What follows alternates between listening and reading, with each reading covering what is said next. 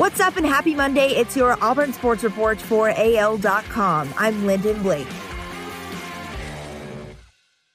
Auburn's second week of fall practice came to a halt amid positive COVID-19 test results.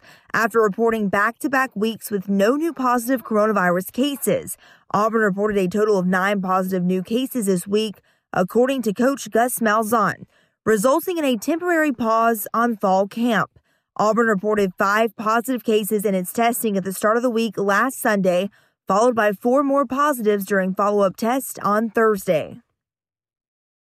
The Philadelphia Eagles have lost another offensive lineman to injury, increasing the chances that Jack Driscoll will do more during his rookie season than provide depth. Doug Peterson said Sunday the former Auburn lineman could be a possibility at left tackle. In regards to left tackle, Jason Peters is obviously in the conversation, Peterson said. We do have some young players, Matt Pryor, Jack Driscoll, who's a rookie, obviously, but playing some tackle for us. Shaun Shivers, all 5'7" and 179 pounds of him, is looking to stake his spot in Auburn's backfield as the elder statesman of a relatively young and unproven group of running backs. The junior out of Fort Lauderdale, Florida, is the Tigers' most experienced running back entering the season after the team saw the graduation of Cam Martin and the February departure of leading rusher Boobie Whitlow and the retirement of Malik Miller.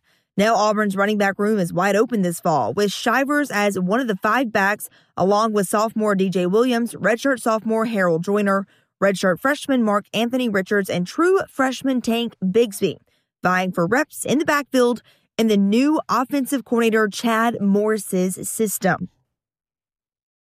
NFL teams released 2 Auburn alumni Friday as the Carolina Panthers waived defensive end Devontae Lambert and the New England Patriots waived wide receiver Will Hastings. Hastings had already been waived once by the Patriots.